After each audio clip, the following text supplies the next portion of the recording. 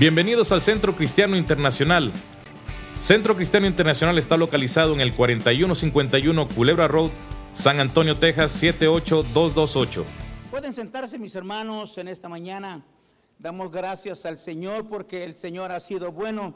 Nos dio una semana más, una semana con mucho calor, y parece que la próxima vendrá con más calor, pero vamos a prepararnos.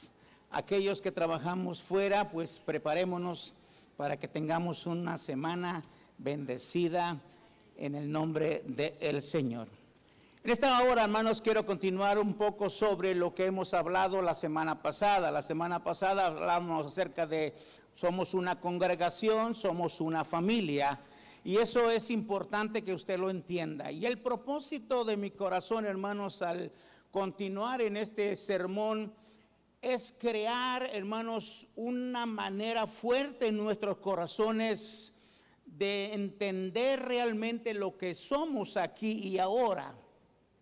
Un día vamos a estar en la gloria, un día vamos a estar en el cielo, un día vamos a estar gozando de las bendiciones con el Señor Jesucristo en sus moradas maravillosas.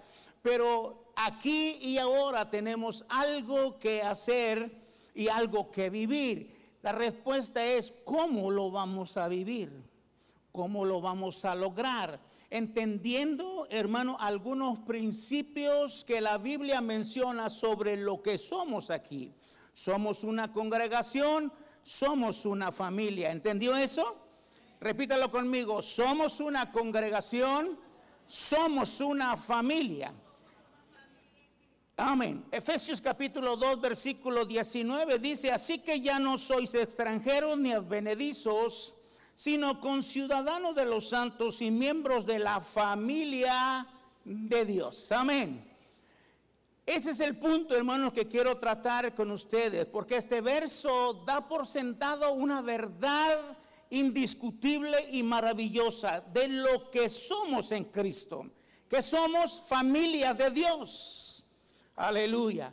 Por supuesto, cada quien tiene su familia, su casa, su hogar, tiene su esposo, su esposa, sus hijos, sus nietos y toda la familia que compone esa reunión cuando usted está con ellos. Pero en la iglesia somos una congregación y somos una familia. Y para ello necesitamos entender que hay realidades, hermanos, dentro de la palabra que usted debe de saber para vivir una vida bendecida. El propósito de Dios es que usted sea bendecido, de que usted vaya creciendo en madurez espiritual, de que usted vaya teniendo ese conocimiento pleno de lo que la Biblia dice. Esta mañana venía platicando con mi esposa. Nosotros hacemos de camino casi 25, 30 minutos, hermano, para llegar acá. Así es que el primer sermón, hermanos, que yo comencé fue con mi esposa. Y yo venía platicando con ella acerca de algunas cosas por lo que hoy estamos viviendo y por lo que estamos pasando en este mundo. A nivel global, hermanos, estamos viviendo una crisis fuerte. Y usted debe de entenderlo, debe de conocerlo. Yo no estoy aquí para leerle ni para hablarle de las noticias, pero solamente estoy para recordarle que dentro de todo lo que se mueve en el mundo, usted tiene que saber cuál es su posición. ¿Cuál es su posición? ¿Cuál es su condición? ¿Y qué es lo que usted y yo debemos hacer en este tiempo? Amén. Las cosas son difíciles. Nuestro pastor nos lo vivía diciendo continuamente. Y prepárese, ¿se acuerda? Compre una libra de frijol más, compre una libra de arroz más.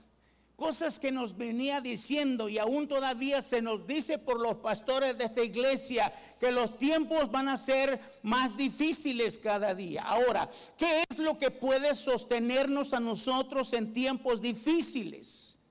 ¿Qué es lo que nosotros podemos hacer en medio de esos tiempos? Conocer, por supuesto, la Escritura, conocer nuestra posición y conocer realmente, hermanos, tener una convicción fuerte de lo que somos en Cristo Jesús. Ya no somos extranjeros. El verso que hemos leído en su contexto, hermanos, nos habla acerca de nuestra vida pasada, acerca de las cosas pasadas, de lo que éramos, de lo que hacíamos y lo que vivíamos en la carne. Pero el apóstol San Pablo escribe a la iglesia de Éfeso diciendo: eras extranjero, eras advenedizo, pero no más. Ahora eres miembro, eres coheredero y miembro de la familia de Dios. Aleluya.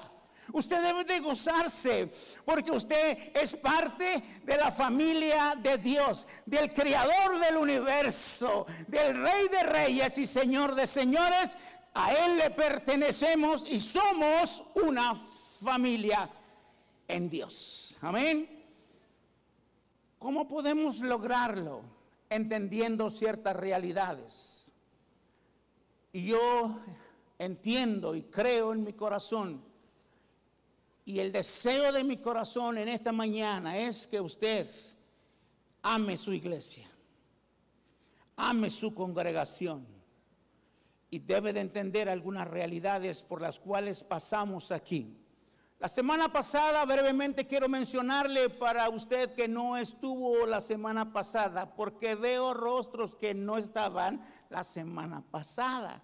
Y no le voy a predicar el sermón de la semana pasada, pero quiero decirle solamente que tratamos acerca de la realidad. La primera realidad que debemos de entender como congregación es que dentro de la congregación somos muchas familias. Familias con diversos pensamientos, con trasfondos distintos, economía religiosa, moral y espiritual, completamente distintos. Alguien dijo que cada cabeza es un mundo. Cada cabeza tiene sus propios pensamientos. Cada cabeza es un ser que se dirige por sus propios conceptos y sus propias ideas. Pero dentro de la iglesia de Cristo Jesús somos una congregación, pero somos una familia. Y así como somos muchos, debemos de tolerarnos, debemos de suplir nuestras necesidades juntos y podemos convivir como familia de Dios juntos. Aleluya. Hablábamos sobre el capítulo primero de Primera de Corintios, capítulo 12, donde el apóstol San Pablo le escribe a la iglesia y le dice: acuérdate que somos muchos dentro del cuerpo de Cristo, y todos tenemos nuestras diversas necesidades, y todos tenemos nuestra posición en el cuerpo de Cristo, y todos nos necesitamos dentro del cuerpo de Cristo. Amén. ¿Lo entendemos eso? Todos aquí nos necesitamos porque somos parte de ese cuerpo. Usted debe de anhelar, hermanos, vivir unido a ese cuerpo, consagrándose al Señor Jesucristo y sirviendo al mismo cuerpo de Cristo para que usted pueda vivir la bendición total que Dios tiene para su vida. Nunca piense, nunca ignore a alguien que está a su lado porque es inferior o se siente inferior. Todo lo contrario, usted debe de amar, bendecir, honrar y hermano, darle bienvenidas y darle de su aplauso y darle de sus palmadas y darle de su bienvenida, porque esa persona que usted piensa que es menos, dice la Escritura, dentro del cuerpo son necesarios. Aleluya. Aquí no hay, hermanos, estatus social distinto dentro de la iglesia. Gracias a Dios por aquellos que tienen, gracias a Dios por aquellos que tienen una vida solvente económicamente. Gracias a Dios. Su esfuerzo le ha tocado, pero no todos tenemos la misma situación. Algunos no estamos a ese nivel, pero dentro del cuerpo de Cristo no cuenta, hermanos, lo que usted y yo seamos, sino cuenta que somos familia de Dios. Amén. Y todos nos necesitamos. Pablo el apóstol dice en ese capítulo 12, aún los miembros que se consideran más débiles son necesarios dentro del cuerpo de Cristo. Quiere decir que todos en este lugar nos necesitamos. Esa es la primera realidad. La segunda realidad, hermanos, que como congregación debemos entender es que dentro del cuerpo de Cristo, hermanos, existen luchas, existen muchas luchas, existen conflictos, existen situaciones, hermanos, que a veces no nos agrada. Estamos en un proceso de crecimiento, pero ese proceso de crecimiento, hermanos, sucede que a veces pasamos por fricciones para llegar, hermanos, al crecimiento que Dios realmente desea que nosotros estemos. Pasan y suceden cosas dentro de una congregación, dentro de la familia de Dios. Y hacemos ciertas cosas, hermanos, dentro de la familia y comenzamos a luchar. El apóstol San Pablo escribe a la iglesia en el capítulo 6, en el versículo 10 en adelante, y le dice: por lo demás, hermanos míos, fortaleceos en el Señor y en el poder de su fuerza, vestidos de toda la armadura de Dios para que podáis estar firme contra las acechanzas del diablo, porque no tenemos lucha contra sangre y carne, sino contra principados, contra potestades, contra los gobernadores de las tinieblas de este siglo, contra huestes espirituales de maldad en las regiones celestes. Y en el versículo 13 dice el apóstol: por tanto, tomad toda la armadura de Dios para que podáis resistir en el día malo, y habiendo acabado, estad firmes. Quiere decir que dentro de nuestros buenos días va a haber días malos. Alguien dijo: es que me levanté con el pie izquierdo. ¿Qué pie izquierdo ni qué nada? Es que el hermano, usted no lo conoce. Nada de eso. Es que usted no sabe todo lo que él, lo que ella, hasta le ponemos cierta emoción. Usted no sabe. Yo quiero decirle algo: que no es él y no es ella. Aleluya.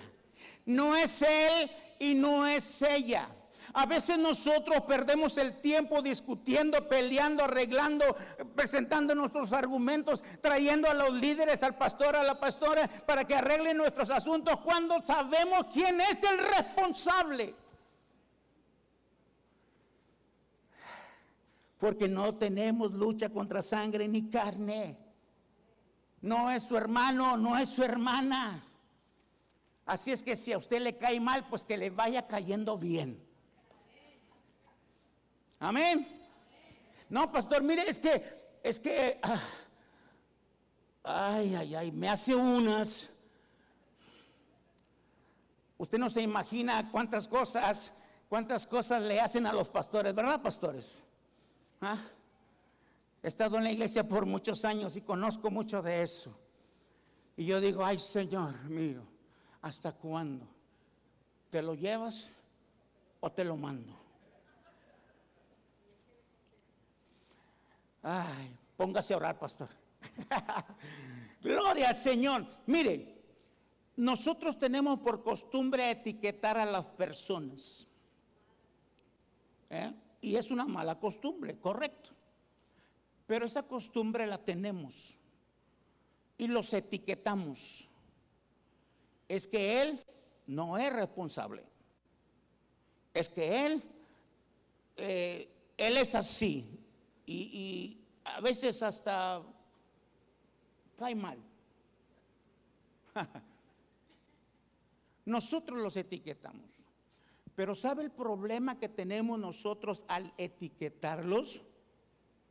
Es que Dios, en ese momento que nosotros lo hacemos, ya no vamos a buscar de la dirección de Dios a través de la oración para ayudarle a esa persona a solucionar su problema, porque simple y sencillamente los etiquetamos y los hacemos a un lado. Cuando nosotros hacemos a un lado a las personas, hermanos, no les estamos brindando la oportunidad de que Dios haga algo en sus vidas, sino todo lo contrario, los estamos orillando a seguir haciendo las cosas que a usted no le gusten. Mas sin embargo, Cuando nosotros vemos una persona conflictiva, debemos de amarlo. Debemos de cuidarlo. Debemos de estar con él. Y hasta, ¿por qué no?, invitarlo a un café. ¿Sabe por qué? Porque es ahí donde Dios comenzará a tratar con esa persona que a usted no le parece. La semana pasada dije que a veces nosotros somos de esa manera. Las etiquetamos y pensamos cosas de las personas. Pero ¿cuántas veces nos ponemos a pensar nosotros qué es lo que las personas piensan de nosotros?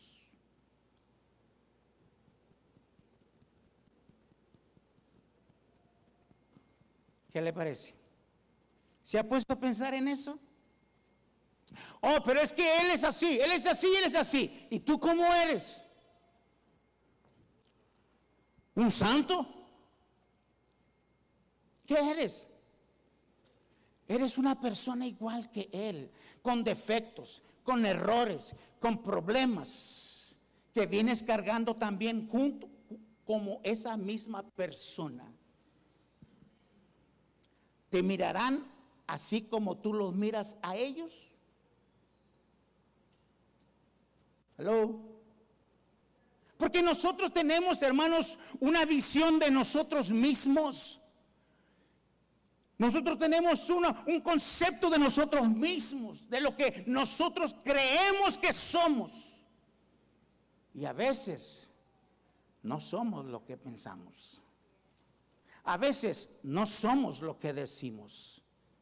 A veces no somos lo que nosotros creemos que somos. Somos una congregación.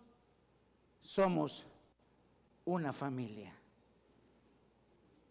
Ay, pastor, pero ni en la familia, mire, la familia es como los dedos. ¿No se ha oído eso? Ese ejemplo que pone la gente. Las familias son como los dedos, miren, ni uno se parece. Y todos tienen sus problemas y sus errores. Es cierto, es cierto. Pero aquí hay algo diferente. Que dice la Escritura que ya no somos extranjeros ni advenedizos, sino ahora somos conciudadanos juntamente con los santos en la familia de Dios. Y tenemos un Dios maravilloso, hermanos, que está para ayudarnos, para bendecirnos, para protegernos. Así es que usted y yo, hermanos, estamos en un campo de batalla. Estamos enfrentando a un enemigo muy astuto. Estamos enfrentando, hermanos, luchas y pruebas. Y no es el hermano, es quien está detrás del hermano. Nuestra oración debe de ser para que Dios lo libre de aquel que está instigando, moviendo, perjudicando y trayendo pensamientos malos. Porque no tenemos lucha contra sangre ni carne. Y mire, tenemos en contra lo más fuerte del enemigo, los principados, potestades y contra gobernadores de las tinieblas de este siglo, contra huestes espirituales de maldad en las regiones celestes. Estamos luchando con un enemigo fuerte. ¿Entiende eso? Estamos en una lucha, en un campo de batalla. La buena noticia es que los recursos que el Señor nos ha dado aún son más poderosos. Aleluya. Aún son más poderosos. Y Él dice en su palabra que no tenemos lucha contra sangre ni carne, sino contra potestades. Pero también Él dice que nuestras armas de milicia no son carnales, ni aleluya, sino poderosas en Dios para destruir fortalezas. Aleluya. Nuestras armas no son carnales. Si nuestra lucha es espiritual, entonces nuestras armas no son carnales, son espirituales. Son con las que podemos llegar a vencer al enemigo. Son con las que podemos fortalecernos en el Señor constantemente, a través de la oración, a través de la palabra, a través de todos los recursos espirituales que Dios ha provisto, a través de esta palabra bendita, gloria al Señor, y revestirnos de ella todos los días. Nuestras armas no son carnales, sino poderosas en Dios. ¿Qué es lo que hace el enemigo en su ataque? ¿Para distraernos? Por supuesto que sí. ¿Para frenar nuestro crecimiento espiritual? ¿Para desviarnos de nuestra fidelidad a Dios? ¿Para sacarnos del compromiso con la iglesia? ¿Para no cumplir con nuestras metas?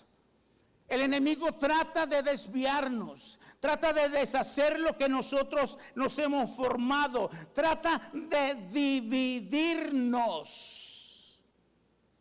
Aleluya. ¿Sabe el peligro que tiene la iglesia, hermanos? Es la división.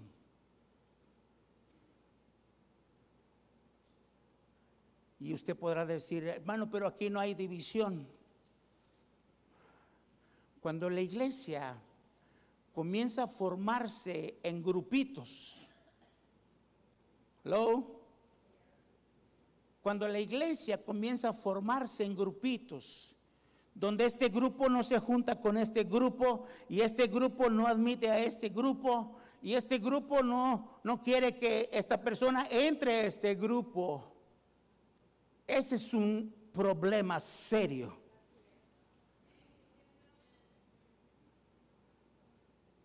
Y eso es lo que la iglesia, la congregación y la iglesia debe de evitar a toda costa. Porque usted es miembro de la familia de Dios. Usted no es primo, es miembro de la familia de Dios, es hijo de Dios. Y todos aquí somos hijos de Dios. Y yo tengo parte en este grupo, y tengo parte en aquel grupo, y tengo parte con cualquier grupo, aleluya. Es más, no hay grupo, es solamente una iglesia, una congregación, una familia, aleluya. Si alguien viene a usted y le dice, vamos a hacer este grupo porque mira, hay algo sano aquí, vamos a orar, tenga cuidado, porque las artimañas del diablo vienen por ese lado. Ah, pero aquel grupo, mira, aquel grupo ora, aquel grupo danza, aquel grupo brinca, aquel grupo tiene palabra, aquel grupo tiene esto, tiene el otro. Tenga cuidado de eso, porque el diablo trata de dividir la iglesia. Y una iglesia dividida no prospera. Él dijo, una casa dividida nunca prosperará. Así es que lo que usted está haciendo, hágalo conforme a la voluntad de Dios. Y si usted es parte de esta iglesia, sea parte íntegra de la familia de Dios. Sea parte íntegra de la familia de Dios. Porque solamente hay una familia. Gloria a Dios. La otra realidad, hermanos, que quiero compartir es que usted debe de entender esto. Mire, hablamos de la realidad de la diversidad de miembros. Hablamos de la diversidad, hermanos, de la realidad de la lucha. Pero yo quiero hablarle de una realidad maravillosa. La realidad de la victoria que tenemos en Cristo Jesús. Aleluya, gloria a Dios. La realidad de la victoria de la iglesia, la realidad de la familia de la iglesia de Cristo Jesús, aleluya. Esa es una realidad que debe de vivir, hermanos, día a día. Levantarse con esa realidad, vivir con esa realidad, soñar con esa realidad, caminar con esa realidad, porque hay victoria. en el nombre de Jesús.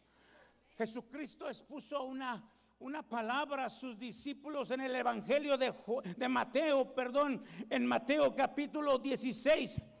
En el Mateo capítulo 16 el Señor está hablando a la iglesia en el versículo 13 en adelante. Le voy a parafrasear esta historia. Jesús estaba con sus discípulos, con ellos como muchas veces lo hacía, y estaba ahí, pero llegó un pensamiento a la mente de Cristo por lo que la gente estaba diciendo.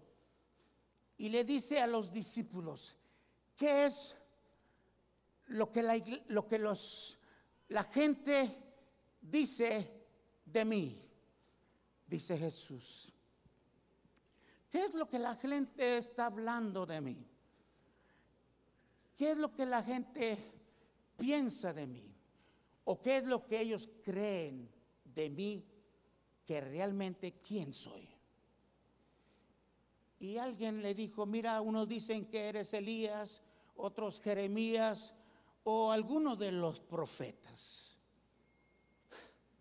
Jesús lanzó una pregunta general: ¿qué es lo que dice la gente que soy? ¿Qué están pensando que soy yo? Pero Él va más a la intimidad y les dice a los discípulos: ¿y vosotros? ¿Y vosotros? ¿Qué piensas? ¿Quién soy yo? Dice Jesús. ¿Qué piensas? Ya no fue a los de afuera, Él fue a los de adentro y le dijo: ¿y ustedes? ¿Qué piensan? ¿Quién soy yo para ustedes? Cuando nosotros perdemos nuestra identidad, hermanos, como iglesia, somos derrotados fácilmente. Caemos en la tentación fácilmente. Caemos en la lucha fácilmente. Pero cuando tenemos una identidad clara de lo que somos en Cristo, las cosas son completamente distintas. Aleluya. ¿Qué piensas que soy yo? Pedro se levanta y le dice: tú eres el Cristo. Aleluya. Con esa seguridad que todo creyente debe de tener en Él. Tú eres el Cristo, el Hijo del Dios viviente. Aleluya. Tú eres el Cristo, el Hijo del Dios viviente. Jesús le dice claramente: ha dicho, no te lo reveló carne ni sangre, sino mi Padre que está en los cielos. Y Él le dice a Pedro, escuche bien, dice a Pedro en esa historia: y sobre esta roca edificaré mi iglesia, y las puertas del infierno no prevalecerán contra ella. Aleluya. Gloria al Señor. Cuando tenemos plena identidad de lo que somos en Cristo, esa realidad se hace presente en nuestras vidas, porque tenemos la victoria en Cristo Jesús. Como iglesia somos victoriosos. Como iglesia vamos avanzando. Como iglesia vamos logrando. Como iglesia tenemos, hermanos, la victoria que el Señor nos ha dado en Cristo Jesús. En Cristo Jesús. Póngase de pie en esta mañana. Aleluya. Quizás usted viene luchando con algo. Yo puedo verla a usted, pero no veo su corazón. No lo veo. Pero viene luchando. Viene con una lucha fuerte. Quizás su matrimonio se está debilitando. Quizás su casa está pasando por por esos problemas. Quizás usted vino esta mañana esperando un milagro. Quizás usted está aquí porque ya se cansó del problema que usted lleva. Yo quiero decirle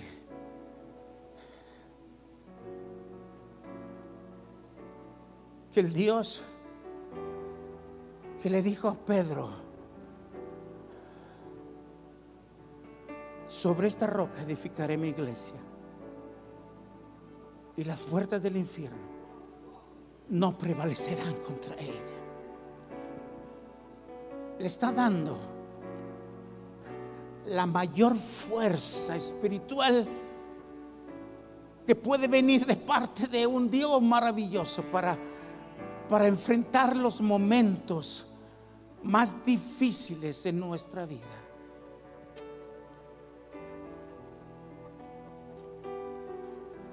Ya no salgas con ese problema.